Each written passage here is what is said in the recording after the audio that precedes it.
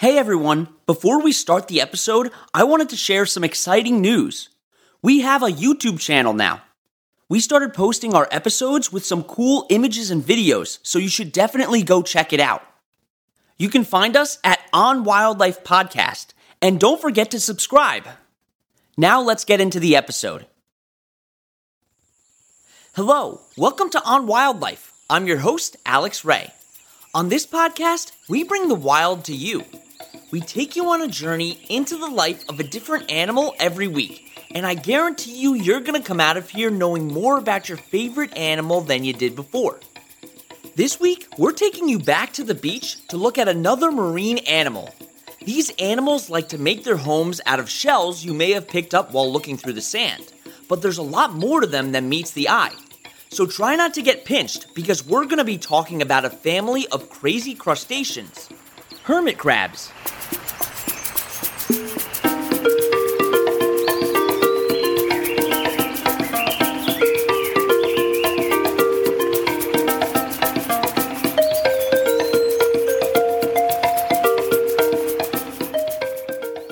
The hermit crab is part of the superfamily Paguroidea. This family is comprised of 10-legged crustaceans that have gained adaptations which allow them to occupy empty shells. There are 800 species of hermit crabs living in coastal waters all over the world. And almost all 800 species live in the ocean, but you may be more familiar with the few semi-terrestrial species known as land hermit crabs. These species are the ones that people usually picture when they think of hermit crabs because they're known to be kept as pets. But they're really in the minority, as most of them are fully aquatic. Apart from the terrestrial and saltwater hermit crabs, a single freshwater species exists too. Its scientific name is Clibinarius fonticola, and it's found on the South Pacific island of Vanuatu. There are a lot of really cool and unique hermit crab species around the world. The coconut crab, also called the robber crab, can weigh almost 10 pounds, is 3 feet long, and has been known to eat birds. They can even break coconuts open with their claws, which is how they got their name. The green-eyed hermit crab doesn't use a shell at all. It has a symbiotic relationship with sea anemones to help with this. They anchor themselves onto the hermit crab and are glued together by sand, and the sea anemone shell actually grows as the hermit crab grows. This is beneficial for both organisms because the anemone gets a place to anchor itself to, and the hermit crab gets protection. And because of this, we would call it a mutualistic relationship. As I mentioned before, hermit crabs are crustaceans, which means that they have a segmented body, a tough outer shell, jointed limbs, and 2 pairs of antennae. Some other crustaceans are lobsters, crabs, and shrimp. They have a long pair of antennae and a short pair. The longer pair is used for feeling around their environment, while the shorter pair helps them smell and taste. A hermit crab's eyes are located on top of these long stalks that stick out of their head. This is beneficial for them because it helps them see more of their surroundings. And hermit crabs aren't even true crabs. Even though they're called hermit crabs, they're actually more closely related to lobsters. Their exoskeleton doesn't cover their whole body, it only covers the front of their body, and they can't grow their own shells. And they actually have soft tails, but the tails are protected by the shells that they find in their environment. In order to keep the shell on their body, they have a hook on their tail which is used to curl up, and it acts as an anchor point. Their tail has to twist in order to wrap around the curves of the shell. And I urge you to look at a picture of a hermit crab without its shell on. It's like looking at a completely different animal. Hermit crabs are named after this behavior of taking shells and making them into a home. But despite being called hermits, they actually like to live in large social groups. And they very rarely steal shells that another crab is already using as a home. Instead, they like to search their environment for empty shells. These shells can come from animals that are able to make their own, like snails. And hermit crabs vary in size because there are so many different species. Some can be as small as a half an inch, and some grow up to 11 inches. Both aquatic and terrestrial hermit crabs need to breathe using gills. Terrestrial hermit crabs need to live in moist environments so that their gills are getting the oxygen that they need from the water in the air. And we're going to start talking about what they eat right after the break.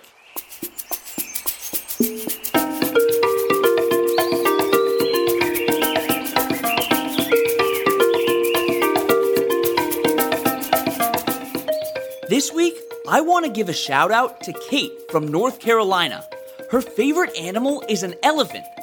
Elephants have more muscles in their trunks than we have in our entire body. If you want me to give you a shout out on the podcast, send an email to onwildlife.podcast@gmail.com telling me your first name, where you're from, and your favorite animal.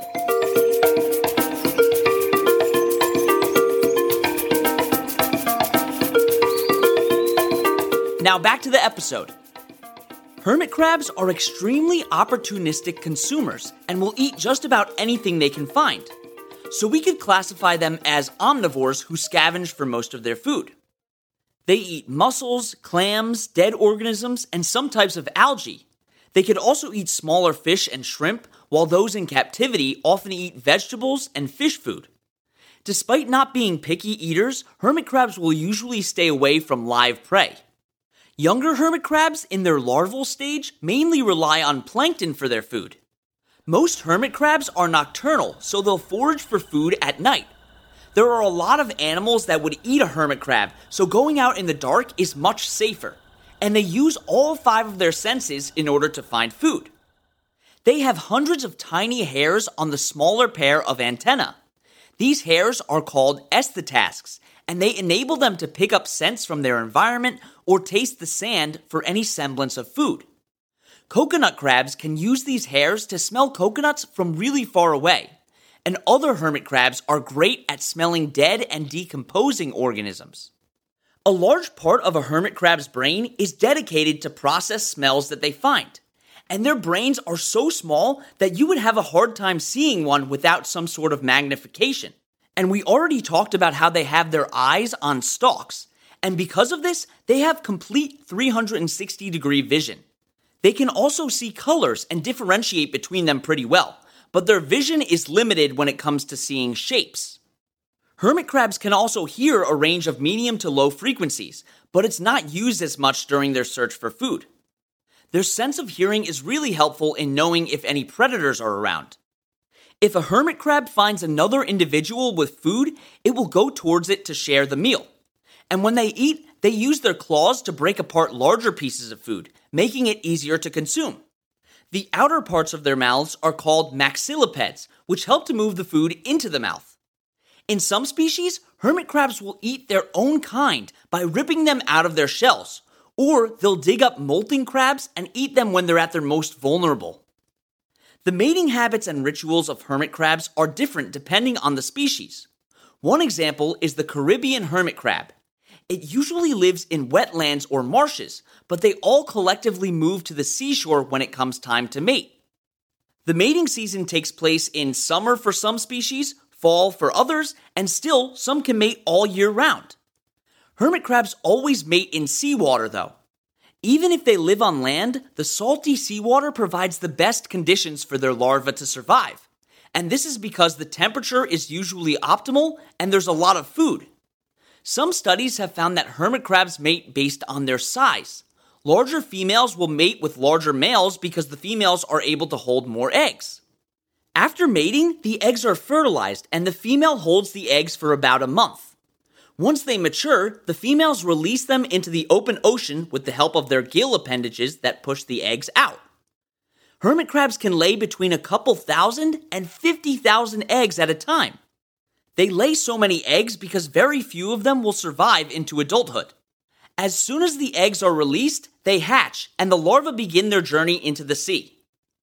Once the eggs hatch, those larvae are now completely on their own. And there are 4 stages of life for a hermit crab. They begin their lives as zoea, which are small and free swimming. This is the larval stage. After molting a few times, they become megalopa. They're still small, but now they look more like crabs. Molting basically happens when hermit crabs outgrow their exoskeleton, so they have to shed it off and grow a new one. and I'll elaborate more on this process later on in the episode.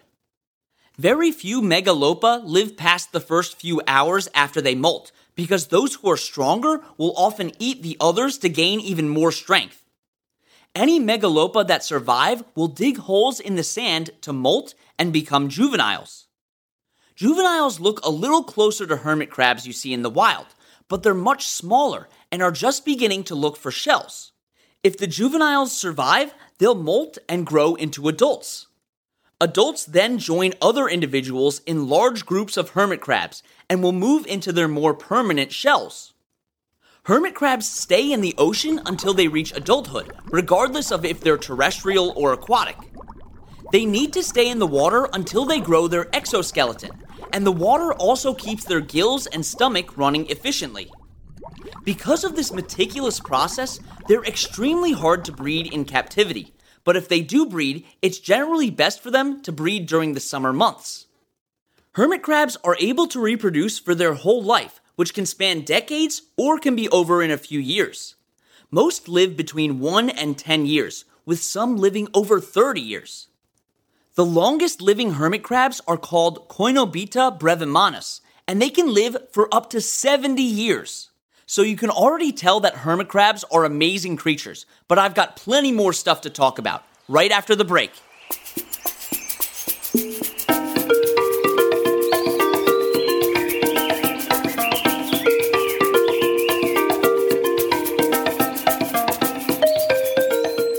Time for our trivia question. What is the largest terrestrial animal to ever roam the earth?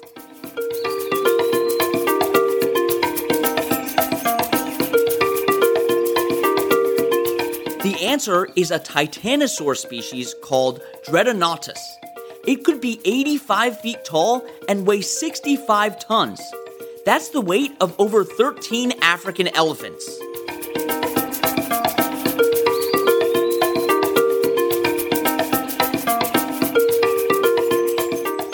Okay, welcome back. Hermit crabs are very social animals, and they like to form groups also called clusters. This happens once they reach their adult stage and start to find their larger shells. And these clusters can have over 100 individuals in them. Scientists believe that hermit crab clusters are more likely to form near sites that have more shell availability because they'll have more options to choose from. These clusters can also benefit hermit crabs by staving off attacks from predators because there's safety in numbers. Basically, if a predator is choosing from a group of 10 hermit crabs to eat or from a group of 100, you're less likely to be the one that gets eaten in the group of 100. This allows them to spend less time hiding in their shells and more time foraging for food. There's also a sort of hierarchy among hermit crabs both in the wild and in captivity. The dominant individual gets to be the first one to eat, breed, and pick their next shell to move into. Each individual has a rank in this hierarchy, so the further down you are in the pecking order, the less choices you have. Newcomers may get tested once they join a group to see where they fall in this social hierarchy through antenna fights. Hermit crabs can also push or flick other individuals to establish dominance and get them to stay away from the group. If these don't deter other hermit crabs, they may seek them out and try to rip them out of their shell. These animals are also masters of reusing shells. When a new shell turns up, they form a line with the largest crab at the front and the smallest crabs near the back. If the largest hermit crab wants to change its shell, then the next smallest crab will take the old shell, starting a hand-me-down line. And they'll change their shells for different reasons. Sometimes they'll choose a new shell because they get sick of their old one or they outgrow it. But their shells can also become degraded or broken from attacks by predators or worn down by the elements. And remember that in order to grow, hermit crabs have to molt their old exoskeleton off to form a new one. The new skeleton grows under the old one and splits it open, allowing for the exoskeleton to fall off on its own. The new skeleton starts off soft and takes some time before it's able to harden. Some hermit crabs will also eat their exoskeletons because they can carry some nutrients to help them grow. While their exoskeleton is hardening, hermit crabs can dig a hole in the sand so they have protection. Molting takes anywhere between 45 and 120 days, and newly molted hermit crabs have a blue color. To communicate amongst themselves, hermit crabs make a noise by stridulation. Stridulation is basically making noise by rubbing two body parts together. It's believed that they rub their legs together or knock their legs against the inside of their shell to make this sound. It sounds like a cross between a frog's croak and the chirping noise crickets make.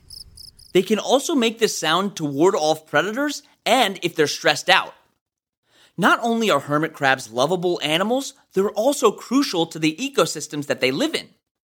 They're an important food source for many animals like fish, sea stars, birds, and crabs. As mentioned earlier, they're also super helpful at cleaning up the environment by scavenging and acting as decomposers. They clean the oceans of dead and decaying organisms, and through their waste, they deposit those nutrients back into the ecosystem for other organisms to take in. This helps to keep a healthy food web. Unfortunately, they're facing a lot of problems caused by humans. One of their greatest dangers right now is pollution in the ocean. Plastic pollution is incredibly harmful to hermit crabs because they often see plastic bottle caps and containers and mistake them for potential shells. And because of this, they'll end up dying. Studies have shown that up to 500,000 hermit crabs die every year because they're caught in plastic debris. That study was conducted on 2 southern Pacific islands, so there are bound to be more deaths that were not accounted for elsewhere in the world. After trapped hermit crabs die, they release pheromone signals to other hermit crabs. When they receive that signal, they flock to those same bits of plastic detritus, leading to a constant cycle of hermit crabs dying and then luring others to their deaths. Some species of hermit crabs are on the decline and have been placed in the near-threatened category. The coconut crab, which is the largest terrestrial arthropod in the world, has been placed on the vulnerable list by the IUCN. Their populations in the wild are also declining because people will catch them and sell them as pets. If you're looking to buy a hermit crab, don't support places that catch them in the wild. There are places that will breed them in captivity, and it's a much better option. And while they're nice to have as pets, many people mistreat them without even knowing it. Remember that all hermit crabs have gills, and terrestrial hermit crabs need very humid air to live a comfortable life. If their enclosure isn't moist enough for them, they can end up slowly suffocating. And as I mentioned earlier in the episode, they're also very social animals. So if there's only one hermit crab in a tank, it could cause them a lot of stress.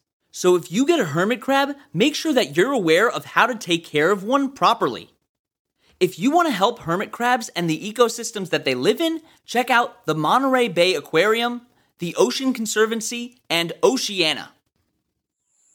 Thank you so much for coming on this adventure with me as we explored the world of hermit crabs. You can find the sources that we use for this podcast and links to organizations that we reference at onwildlife.org. You can also email us with any questions at onwildlife.podcast@gmail.com. And you can follow us on Instagram at on_wildlife or on TikTok at onwildlife. Don't forget to tune in next Wednesday for another awesome episode. And that's On Wildlife.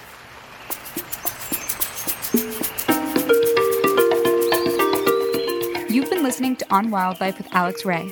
On Wildlife provides general educational information on various topics as a public service, which should not be construed as professional, financial, real estate, tax, or legal advice. These are our personal opinions only. Please refer to our full disclaimer policy on our website for full details.